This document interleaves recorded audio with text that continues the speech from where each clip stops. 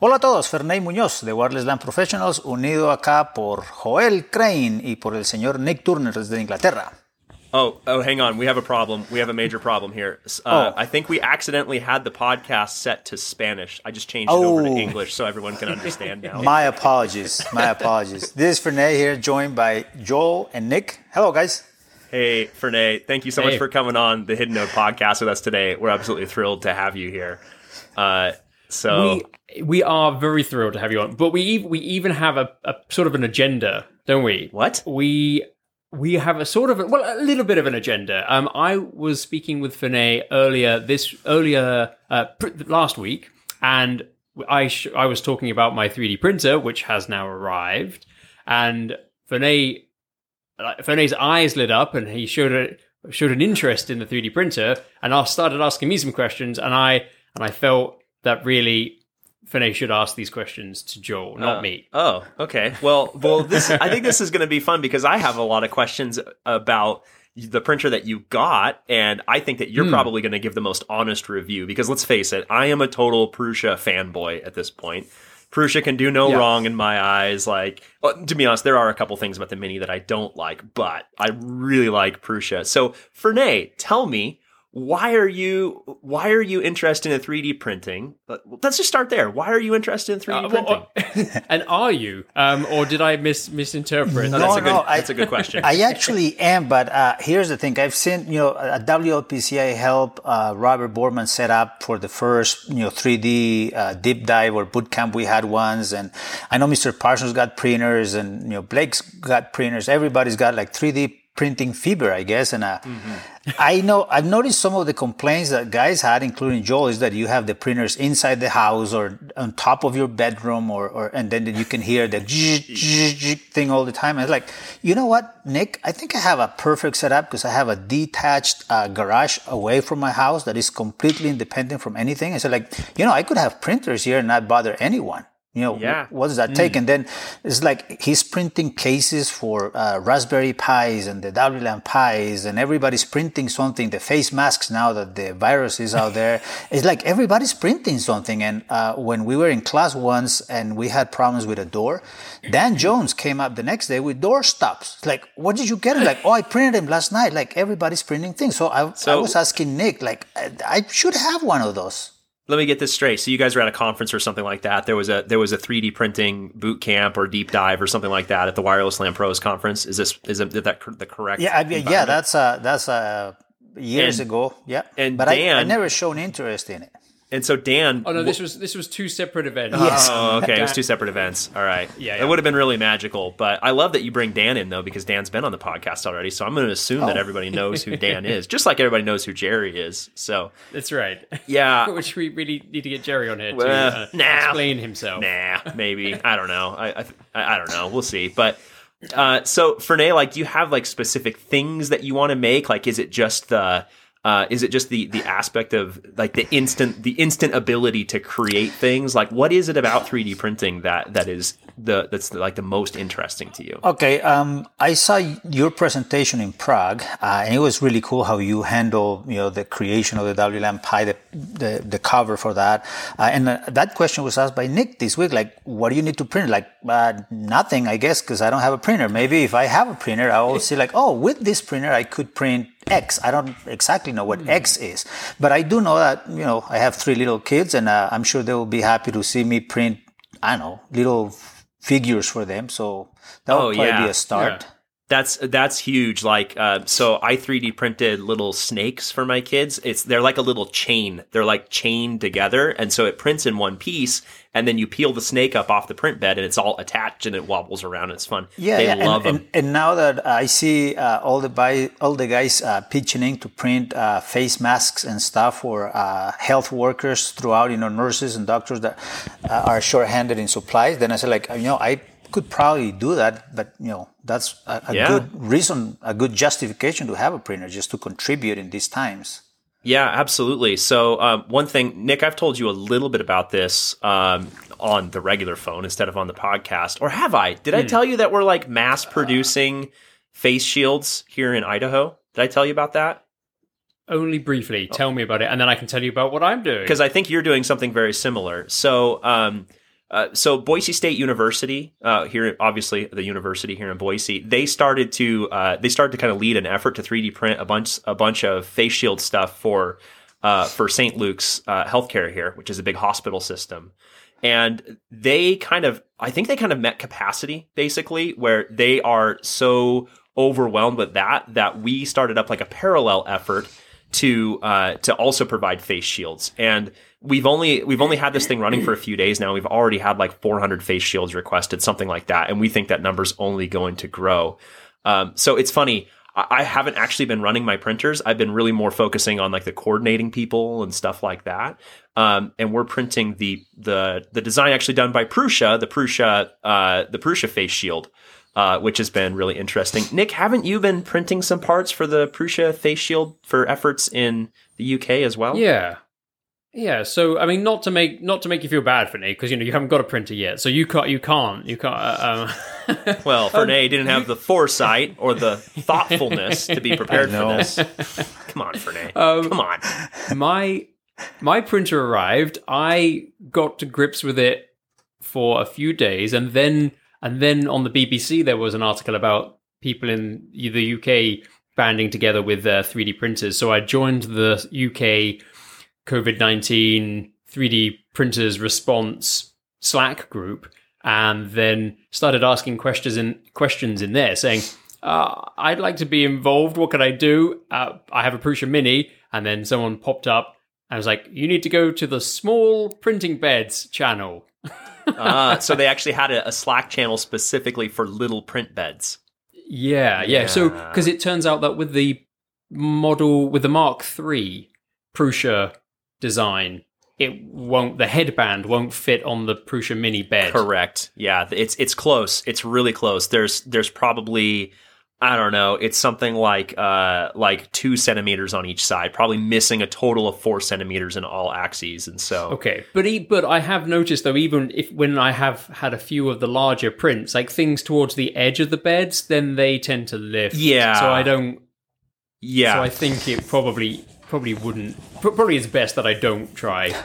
Yeah. So here's my kind of like honest questions. This is not staged or anything. This is just somebody. I don't have a printer. I've seen by the way, printing. Everybody, it's completely staged. We totally set these up ahead of time. Fernay's not actually asking. Which these. one are you going to ask now, Fernay? Yeah, Question 1, or 2, 6. or 37. Okay, so you were talking about Prusa, and I went to Amazon and made a search on Prusa Mini, and I couldn't find any. Nothing. Yeah. Like, why? Okay, so here's the thing with the Prusa Mini. Well, first off, Prusa, they don't distribute through Amazon or any other. They don't distribute through anyone else. When you buy one of their printers, you buy it direct from them, and it comes from their factory in Prague, which actually had the opportunity to visit when at WLPC in Prague. It was great. Keith and I and a couple of other people. Blake was there. We all went down there. It was great. My wife went along as well.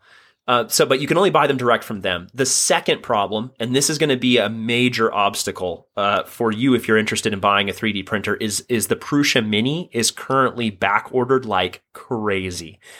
Nick, how many months did it take for you to receive yours? Just a rough guess. Yeah, I ordered in October 10th, and I think it arrived, end of February? 5 months. It took you 5 months to get your printer. But it was actually quite a good exercise in patience, and it did make the arrival of the item very much more enjoyable. I mean, I really Nick Turner and patience. I know. But the timing was superb. I mean, it was like lockdown's coming. So if I were to order now, 3D then printer. my printing efforts would be like for COVID-20. Yeah. Let's 21. Let's perform a little bit of triage here. I mean, I think, Fernay, what we need to do is work out what's your main purpose of printing, and then we could say, like, if you were buying this printer to print face shields, then you could buy a Mark III, a Mark III's, right? Yeah.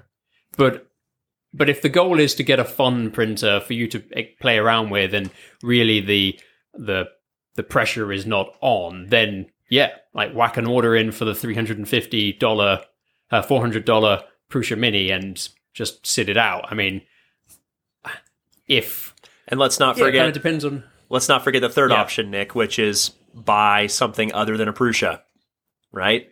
Right? Well, maybe. I am very much on board now. I like there are things about the Prusa Mini that I dislike, but I am very happy and comfortable with this. It's not fixation, but I like what I see from Prusa. I like their videos. I like their company attitude. I like the products that I've seen so far. Okay, so from the point of view of somebody that doesn't have a printer and is kind of leaning towards that because friends have them, isn't it a disadvantage that you have to get everything from them directly? You cannot, I mean, do you have to buy parts or you have to also buy the filament from them, or how does that work? Yeah, so the filament is very universal. In fact, Prusa does a very good job of supporting, like they'll even offer official profiles in their slicer, which is, I know we've covered this on the podcast before, so everybody that's heard this before, sorry, you have to deal with it. We're talking to Fernay right now. Sorry. But like the slicer is a tool that you run on your computer that turns the model into a tool path that the printer runs. And so one thing that Prusa has done is they've actually built some profiles in there for other brands of filament. So like, for example, you can get on Amazon and you can buy, here in the US, we can buy, filament from Hatchbox. It's really inexpensive. It's pretty good quality. Like, I wouldn't say it's quite as nice as the Prusa Mint filament, but the Prusa prints it, no problem. Absolutely no problem there. The filament is very universal. So, but yeah, to just re-clarify on this one, Fernay, so whereas, with regular printers, there's that whole buy-in and then the printer starts whinging and whining if you start using third-party cartridges, and then the nozzles get blocked, and then you call them up and they're like, oh yeah, well that's because you're using non-official cartridges, because you spent not the same amount that it cost you to buy the printer on the cartridges, so that's why it broke. There's none of that with 3D printers yet. It's just a spool of plastic. And you don't have to buy everything from Prusa. It's just that Prusa don't sell their printers through any kind of distribution model. They do you guys buy the printer for them direct. Do you guys have had any breaks, like bad parts or things you have to replace, or what's the common like wear and tear parts? Can I tell a story about that, actually? Sure. So my brother-in-law, his name is Saul. He lives just a couple miles away from me, actually. He has a Mark IIIS. And he had a print detach from the bed and glob up around the hot end, and it actually ended up destroying this little shroud that helps blow air onto the print. That doesn't completely incapacitate his printer. That means the part just doesn't get the cooling that it's supposed to.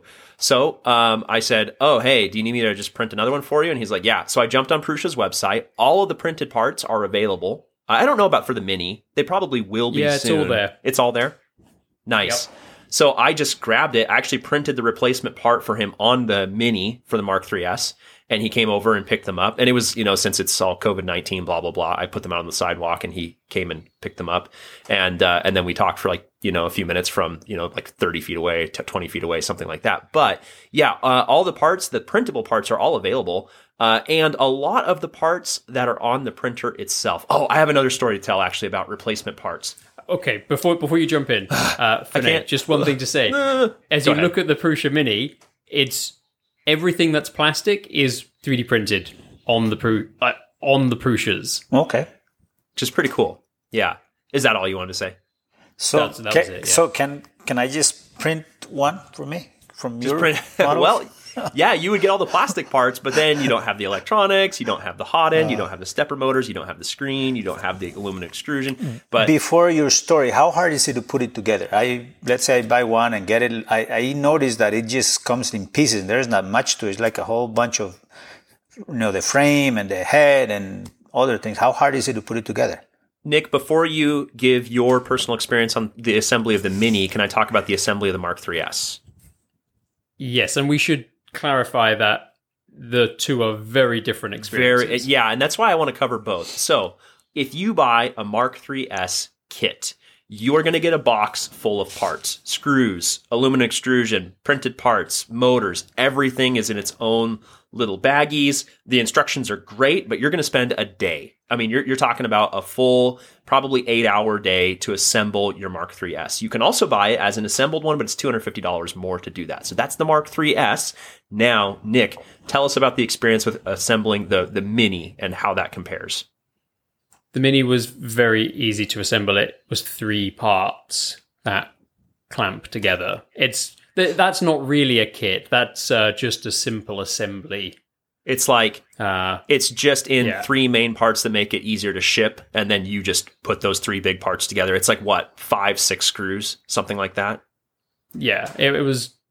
I mean, I was taking my sweet time about it, and mostly doing it with only one arm, but it was not a difficult procedure. So it sounds like the Mark III's is like building one of the potato units that Joe puts together. Totally. It's like building. It's like a very involved Lego set or something like that. But it's a kit, right? Yeah. If you buy the kit, it's a kit. Like you're buying the kit because you want to build it yourself. Yeah, and for me personally, like building the kit is half the fun. But the Mini, on the other hand, one thing that is awesome about it is I took it out of the box, and in 30 minutes it was printing stuff. That's pretty great. So you see how they're different. They're just different in how they go together, what's involved in putting them together.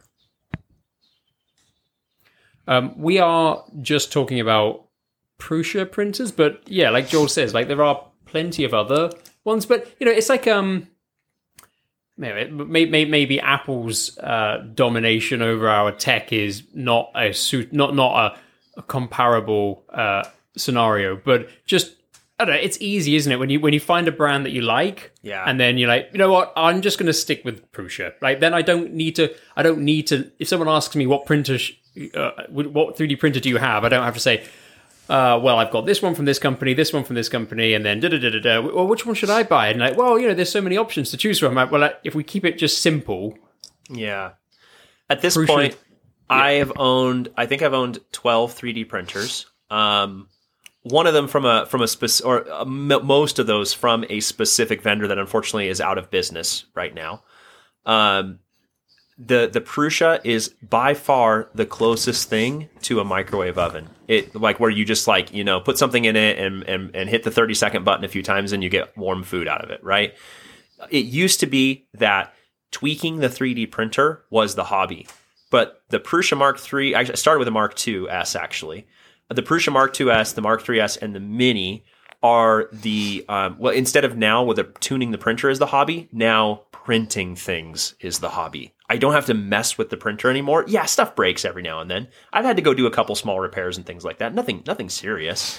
But printing stuff is now the hobby. And I haven't experienced that with any other vendor other than Prusa. They're the only ones I've had that experience with. And I think I would like to say that it is very different than regular printing. I'm still getting failed prints. Well, like when you say regular printing, do you mean like a laser printer, like a bubble? Yeah, but like set and forget. Like yeah. I want here's my document on my laptop screen. Now I want the physical version. Go. I walk away, I come back, and assuming the printer hasn't run out of ink or just randomly starts smudging the page, or like that sort of thing happens far.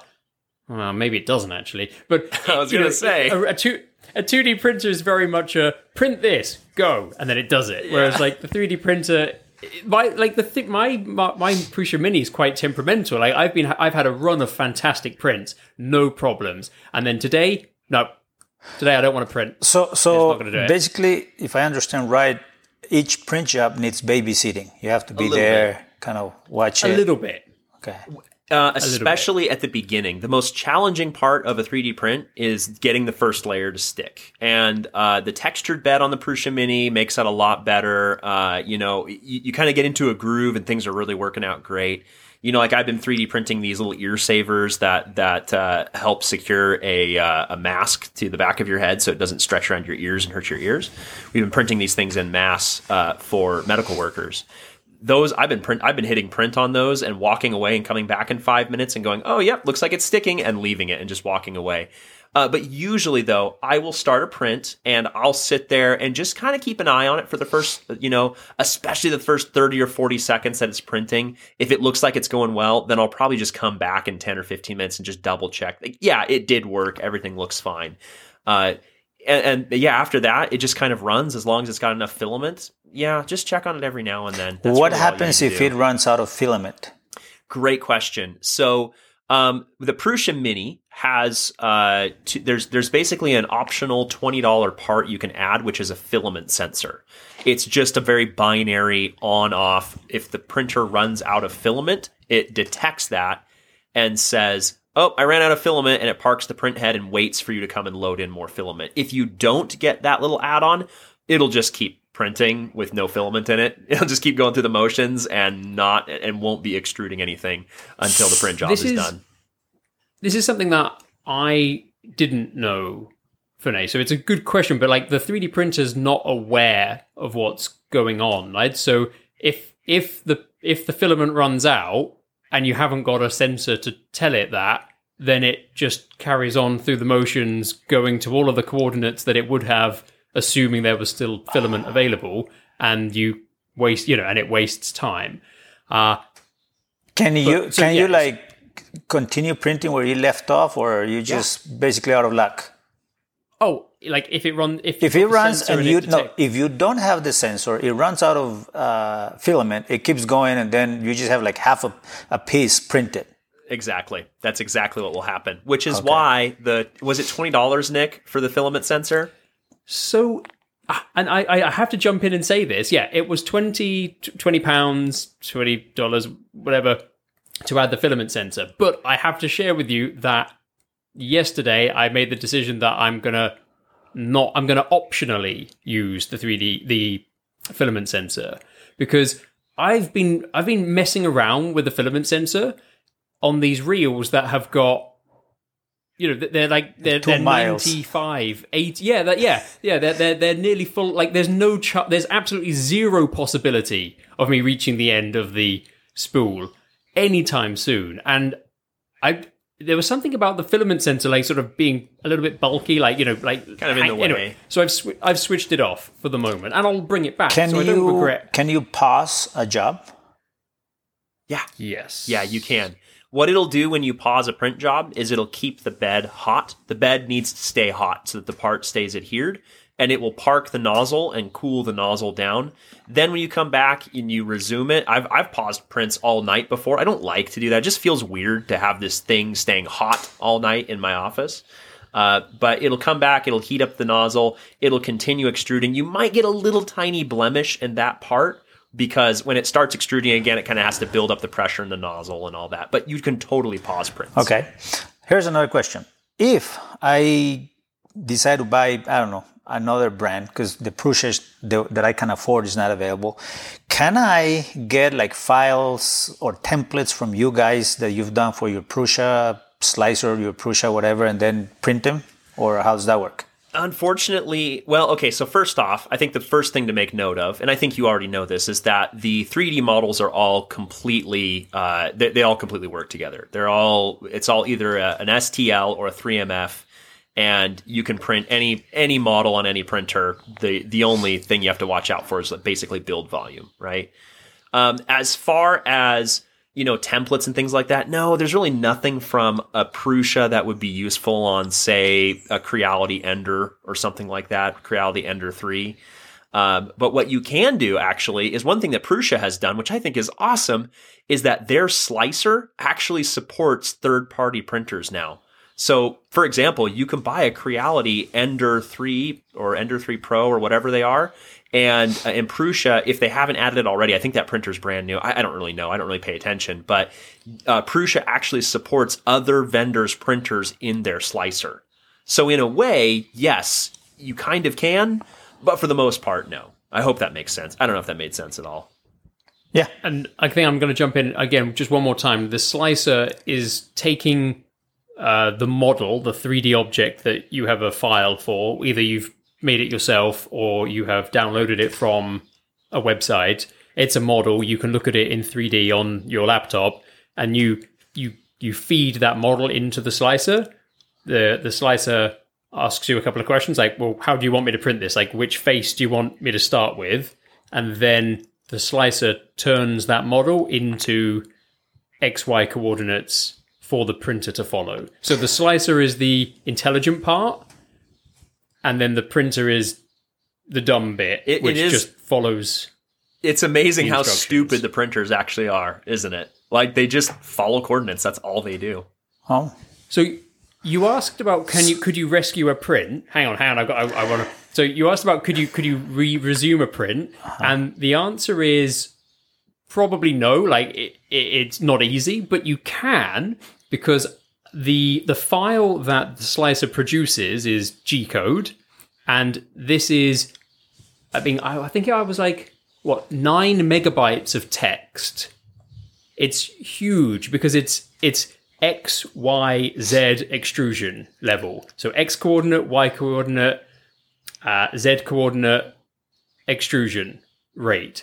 So it's just lines and lines and lines, which is what the printer then follows. So I, of course, one of my prints failed halfway through, and I had to now just try and, break this code to work out, can I resume this sprint? I mean, I should be able to do it. I should be able to tell the printer what to do. So then I'm opening up the G code in a text editor, finding the layer height that I was at. Right, so we'll delete all of the text before this. Yeah, that sounds like something Nick would do, but that sounds like a lot of work. It does sound like a lot of work. I've been 3D printing since 2011, and I only tried it once, and I was like, screw this, I'm never doing that again. So, did it work? Did it work? So, it didn't, but it would have if I had been one layer up. What happened was I think it must have been halfway through the layer, so it then restarted printing that layer, which meant that the nozzle was at the height of the print above, and so it kind of stuck to it and then ripped that model off the print bed and then started moving into the next one and mashing up. So okay, all right, stop. Cool experience. I'm sorry. That's a cool experiment, though. It sounds like it almost worked. Yeah. And also, just finally on this one, regarding the face shields, I also saw quite a lot of videos where people had added custom G-code so that once the print had finished, then the Y-axis would move forward, then the head would come down, then the printer would dislodge the print from the print bed, then push it off, so that you could have these printers just continually cycling without anybody being there. This wasn't with Prusa ones, because I think the adhesion to the bed is too good. Possibly better. Yeah, too good. But anyway, so I was like, how are these people writing custom G-code to make because you could just make the printers go up, down, left, right, up, down, left, right, if you wanted to. You can make it play music if you want. No problem. Yeah. So, of course, I had to play around with that, but I'm sad to report that it didn't rescue my 10 bottom reinforcement prints, so that I had to scrap the lot. You tried. This is very, very adventurous. So what do you recommend then? Should I just place an order for Prusa and wait for it patiently? Because I don't have anything to print right now. Now, since I don't have an immediate need, do I really need it? Fernay, I mean, I'm probably the worst person to ask this because I feel like I just don't have a balanced opinion on this. But like I said, I've used quite a few different 3D printers over the years, and the Prusa Mark 3S and the Prusa Mini, respectively, are the first printers I've used where 3D printing is the hobby instead of messing with the printer is the hobby. And I think that is really important. Additionally, Prusa, as a company, they're about 500 people now, which is crazy. I remember when Prusa was he and his brother. It was two guys just making stuff. They have put so much work into this face shield thing to help fight COVID-19. They have converted a huge part of their factory and how much energy they're putting into this into making these face shields that they're essentially giving away. Man, that is the kind of company that I want to give my business to. I mean, I really believe in them as a company. And so my personal opinion on this one, and I'm going to let Nick speak as well on this. I think getting Nick's feedback would be great, but I would place the order and wait for the Prusa Mini. Okay. That's what I think. Thank you very much. Nick? how much of a tinkerer would you describe yourself as? On a scale of 1 through 10, probably a 6, 7. Depending on, I guess, it depends on what it's about. Because, I can break things apart and put them back together. Yeah, that's true. That's very true. I mean, I was scared that the printer would be one of those items that I buy, I really, really enjoy using, and then after a month or so, I sort of lose interest in it. And because I think it was about 3 years ago that I toyed with the idea of buying a Mark III's, mostly because the push button in my suitcase broke, and you can't buy that piece. So I want to now, I could model it. Great. I now have a genuine need for a 3D printed part. Should I spend £1,000 on this printer to fix my suitcase that is worth £200? No, I shouldn't. And I agonized about buying the Mark III. And then I was like, well, maybe I should get multiple colors. I mean, that seems to make sense. I mean, of course, I need to buy this extension and buy £1,300 on this 3D printer so that I can fix my suitcase. So I didn't do it at the time. I am really, really enjoying having this 3D printer, and I think that there is genuine utility in the parts that I'm printing. But I could see how it would become. I could see how it could become just this thing, right. Especially as it's not a set and forget. Oh, look, here's my model. Now I'm done. It is very much a set the print going. Will it work? It's looking good. So you now, yes, there is like a social need for having a printer to contribute. In a sense, all the guys are participating in this, but. Aside of this situation we're in now, what else do you use your 3D printers for? Let's start with you, Nick. Okay, I have been using my printer I had Raspberry Pi projects. Okay. I often have very, very particular requirements for a Raspberry Pi case. And whilst there are ones available, I am very much enjoying the ability to just print my own. Customize your own. Yeah. My mother set me a task of, she has an electric toothbrush, and the Oral-B or Braun, whatever, like toothbrush heads. Yeah. Well, my mum wanted a little holder, like a travel case for one of those.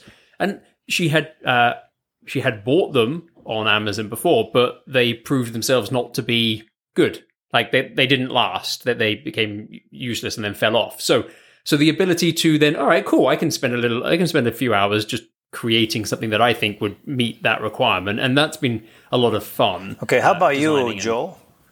For me, I love the ability to create custom plastic parts. Like, for example, under my desk are normally where a whole bunch of cables are. So I have created little plastic clips that go under my desk that hold the cables up.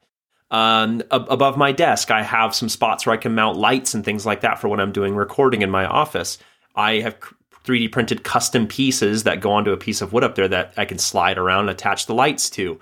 Of course, about me like mass producing the WLAN Pi cases. Here's probably the best story around 3D printing that I have yet. A few weeks ago, our toilet broke. The arm for the float in the toilet? That like the float comes up and it turns off the toilet so it stops filling the tank, right? That broke. Okay, what do I do? Well, I can't leave the house because we're in lockdown right now for COVID-19. So I just 3D printed. I designed and 3D printed a replacement part. Could not have done that otherwise. Question now, you both answered. Thank you very much. You need a part for whatever. Your toilet breaks or whatever you need. Can you download files to print it, or how hard is it for you to start from scratch and custom build that part? And how do you get the measurements in the real space, and how do you transfer that into the software? Great question. So there are two main websites out there that are like repositories for parts. So Prusa Printers, is it PrusaPrinters.org? I think is the one that Prusa runs now. Yeah, PrusaPrinters.org. And then kind of the long-standing one has been Thingiverse. And so they're kind of the two competing platforms out there. The first thing I always do when I need a part is I go look and see if someone has designed something already.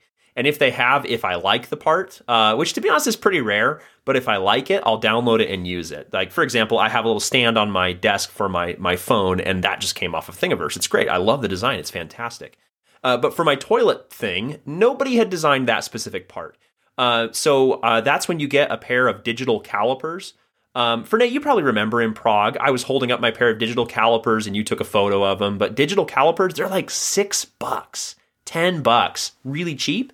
And you can use those to get those measurements. And then you take them to a 3D modeling tool. A great one to start out with is Tinkercad. Nick, have you used Tinkercad? Yes. Tinkercad is what I built my suitcase push button in. And that was I would say, relatively complex shape. How easy was it for you to get into Tinkercad and start using it?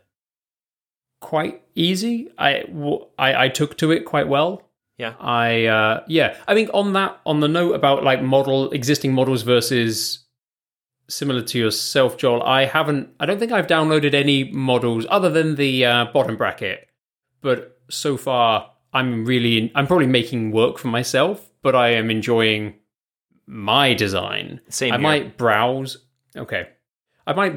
models by other people just to get some ideas. But for example, I wanted to put a camera on the Prusa Mini, and I looked around and I found one or two models of people, and they gave me inspiration. But I feel like my design was not more elegant. Yeah. Than the provided ones. It depends on how picky you are, Fernay. Like, in general, how picky are you? You know, I'm not Nick Turner picky. I'm, Is anyone as picky and pretentious as Nick Turner?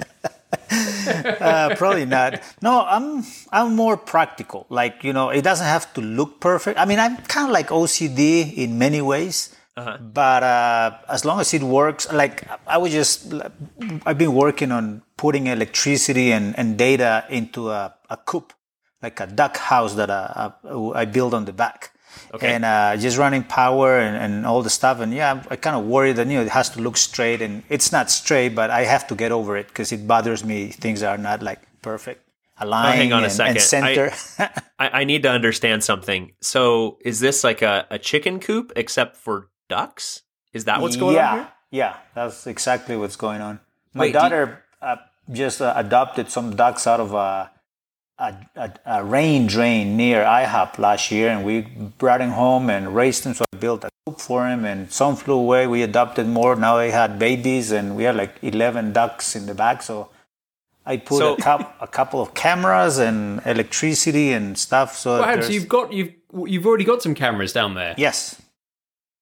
Are you using Raspberry Pis for that? Or I am not. That's why I was asking you, like, maybe I should use Raspberry Pis for this with those cameras. I do have a live view hardwire camera and a wireless camera, but kind of like to be able to look at the ducks, make sure that the cats are not coming in and hunting them at night. So are the ducks more of pets, or are they for food, or are they for eggs, or it sounds like pets? They're more like a pain in the ass because they eat a lot, they poop a lot, but they lay eggs. Just the eggs taste different. I had them. We eat them sometimes, and we do pancakes and stuff with them. But it's more like pets. My kids, kind of now we've been in the house, kind of help them keep busy, chase them around. We, as Nick knows, since he visited here in Boise, my house backs up to a canal. Because, Fernay, you guys have canals where you live, right? Yeah. Some of my friends back east are like, canal? What are you talking about? It's like, well, this is the high desert, so we have to, get water from the river and distribute it all around for anywhere we want to farm and have people and stuff. So we have a canal behind us, and we have ducks out there, and I really enjoy watching the ducks. So I totally understand having ducks for pets. I would probably have ducks for pets if I didn't have wild ones around already. Yeah. It's kind of fun, but then and it'll came from how much of a perfectionist I am, and it depends. But Yeah. So what it other sounds like you do have it sounds like you do have a genuine use case for I want to put a Raspberry Pi I want to put a Raspberry Pi plus a Raspberry Pi camera in a custom built housing. Yeah. Then it sounds like you should put that order in for the Prusa Mini. Yeah, I'm kind of like leaning towards that, and I'm always doing stuff in the house. So I love the ability to create custom parts. Like the other day, like my kids have an old iPod dock that like the 30 pin. You guys remember the 30 pin connector? And my kids, they have that. My wife's old iPod dock in their room, and they listen to music on it. Well, the power cable. You know when you like start to move the power cable and it starts to get like intermittent and stuff. Yeah, that's where it's at right now. So I just jumped in Fusion 360, and I had my calipers, and it took about 10 minutes to design a little like strain relief thing for that to just keep the cable from moving around. That just kind of clips onto the cable. Problem solved. 10 minutes of modeling, maybe 15 minutes if I'm being really honest. 5 minutes to make sure the print is sticking, and it just sat there and printed while we watched a movie or something like that. So what's Fusion 360? That sounds like Parallels, Fusion. Yeah, no, I didn't mean to leapfrog like that. So Tinkercad, think of Tinkercad as like think of it like Microsoft Paint. It's very simple. You can pick it up and begin using it instantly. There's no steep learning curve. It's a little limited for capabilities, though. Okay. Fusion 360 is like the next step up. Made by the same company. Same company. Okay. Yep. A mechanical engineer could totally use it, but they might graduate to something more technical later on. But for me and Nick, Fusion 360 is perfect. So Tinkercad and Fusion 360 are programs that allow you to create designs. Yep. How much are they? Free. Free. Both? Yeah. Okay. Yeah. So now earlier, and I know you've talked about this in other podcasts, but you talk about a slicer. Is that like a piece of hardware, or what is that? It is a piece of software that is typically free with a printer. There is one paid one out there. I don't see the point in getting that because Prusa Slicer is free, open source. It's available on their website. You could go start playing with it right now if you wanted to. You could download it. You could watch a couple videos on how to use it. You could start slicing up models and seeing how it does its processing. No printer required. But ultimately, its job is to take the 3D model and turn the model into G-code, instructions for the printer. Okay, so a G-code is basically coordinates, as Nick was saying earlier.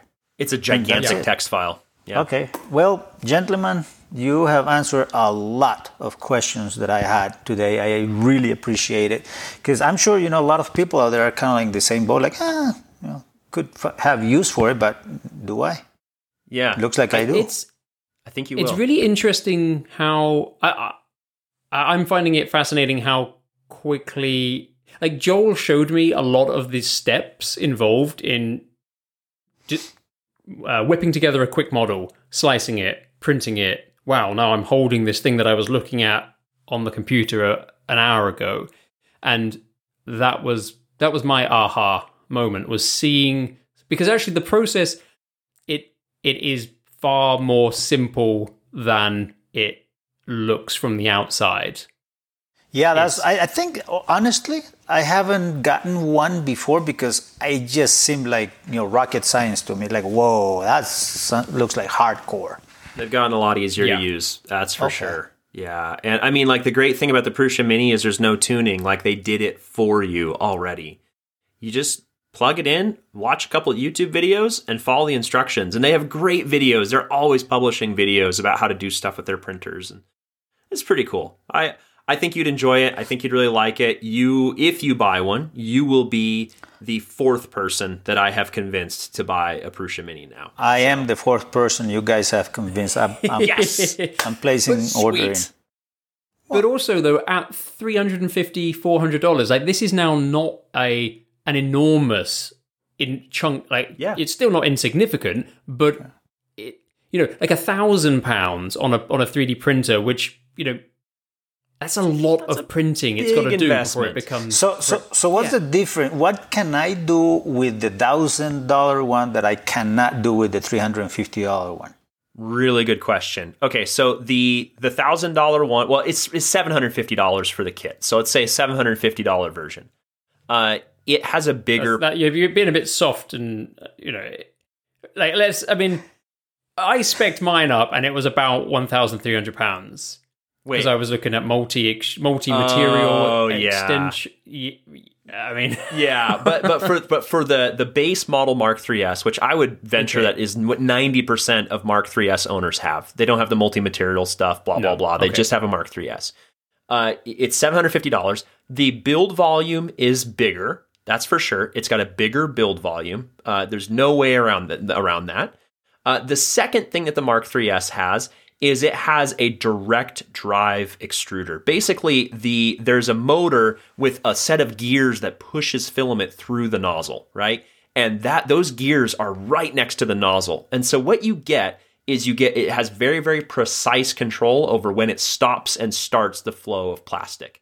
Whereas on the Prusa Mini, you can see the pictures on their website, but the Prusa Mini uses what's called a Bowden system, where the extruder motor and the little gears that push on the filament are off on the side, and then it goes through a flexible tube to the nozzle. And so they're separated from each other by, I want to say 8-9 inches, something like that. The result is that you get a little bit of slop in when the printer stops and starts the flow of plastics. That's not quite as precise.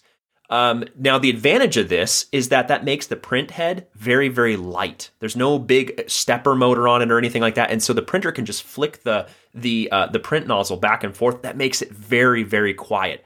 So, is one better than the other? I don't know. It just kind of depends. There's a little bit of a trade-off for quality and noise. Yeah, haven't we experienced that? Like, I mean, you can throw your Mark 3S at printing WLAN Pi cases at over 100% speed. Yeah, I print them at 130% speed. Yeah, and your results are fine, pristine. Yeah. Whereas, I mean, maybe with more tweaking, the Mini could do this. But I tried printing a few cases at over 100% speed, and they came out not to the quality that I would like to see in a product. Yeah. So yeah, there are a couple of small trade-offs with the Mini, but you know what? After using it for a while, after running it, for friends that are looking to get into the hobby for the first time, they want something low cost, that it just doesn't bother me at all. Nick, what do you think? You've seen the prints off of my Mark 3S. You've got prints off of the Mini now. What do you think of the comparison in print quality? I think when the speed of the print is correct and you're not rushing it, then I would say the Mini can do as good. So the other one is more expensive because it's bigger, because it can do more, because it can do How about colors? You were talking about multiple materials? Is that multiple reels? Yeah, so the Mark 3S, there's an add-on you can get for it called the MMU, or the multi-material unit. Basically, you can plug 5 colors, 6 different filaments into it. Yeah, I'm not sure. You definitely don't need it. Yeah. It looks so cool. I'd love to have one, but I wouldn't want... If I was going to have one, I'd want a dedicated printer for the multi-material stuff, because it adds just a little layer of complexity that I don't really know if I want. So what it can do is, on a per layer basis, it can print multiple colors. Like, it could put red over here, blue over here, green over here, all in the same layer. What we can do with both the Mini and the Mark 3S without the MMU is you can change layers, or you can change colors based on layers. And so let's say that halfway through the print, you want to change it from blue to red. You can actually plug a color change in, and the printer will print up to that point. It will pause, it will move the print nozzle over to the side, eject the blue filament, and say, load in the new filament, and you load in whatever color you want, and then it keeps printing with a new color. So you can get very creative doing that. Like, for example, the snakes that I printed for my daughters, they picked 3 different colors. And so the bottom of the snake is blue, the middle of the snake is gray, the top of the snake is green, that kind of thing. So there is some flexibility there. Okay.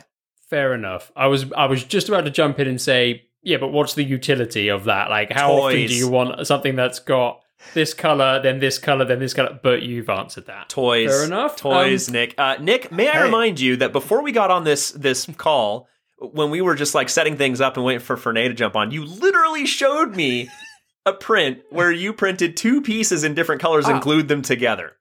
You literally showed me that. Yeah.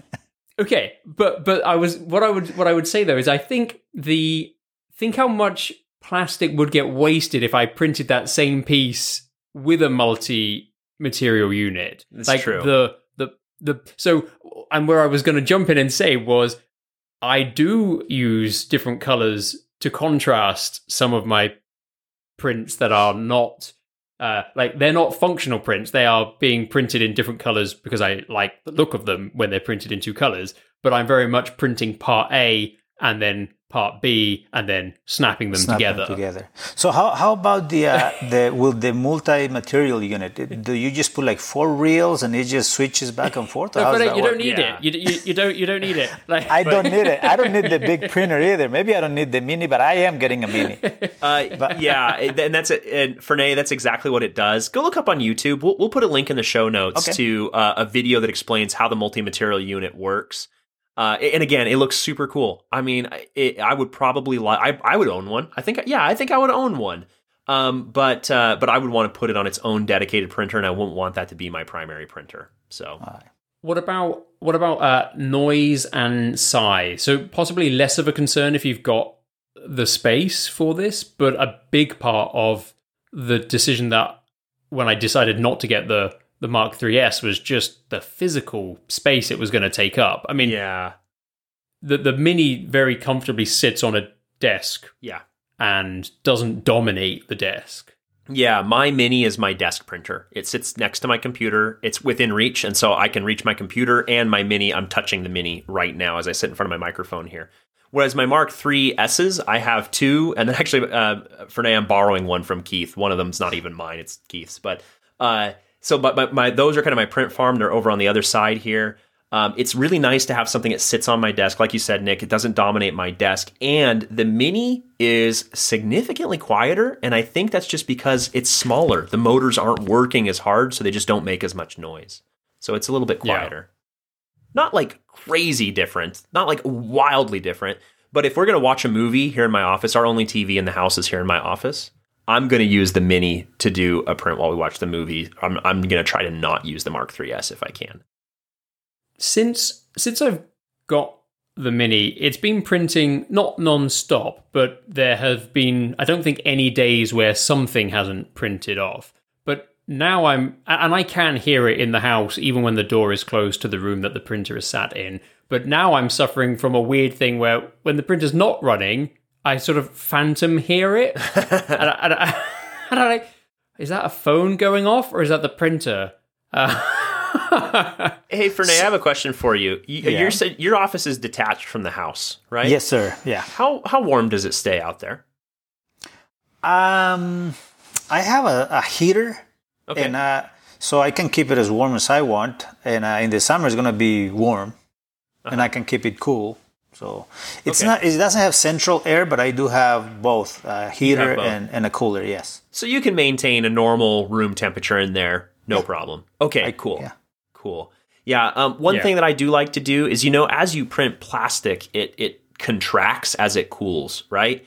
And what that can cause is that the corners of the part can kind of start to warp up.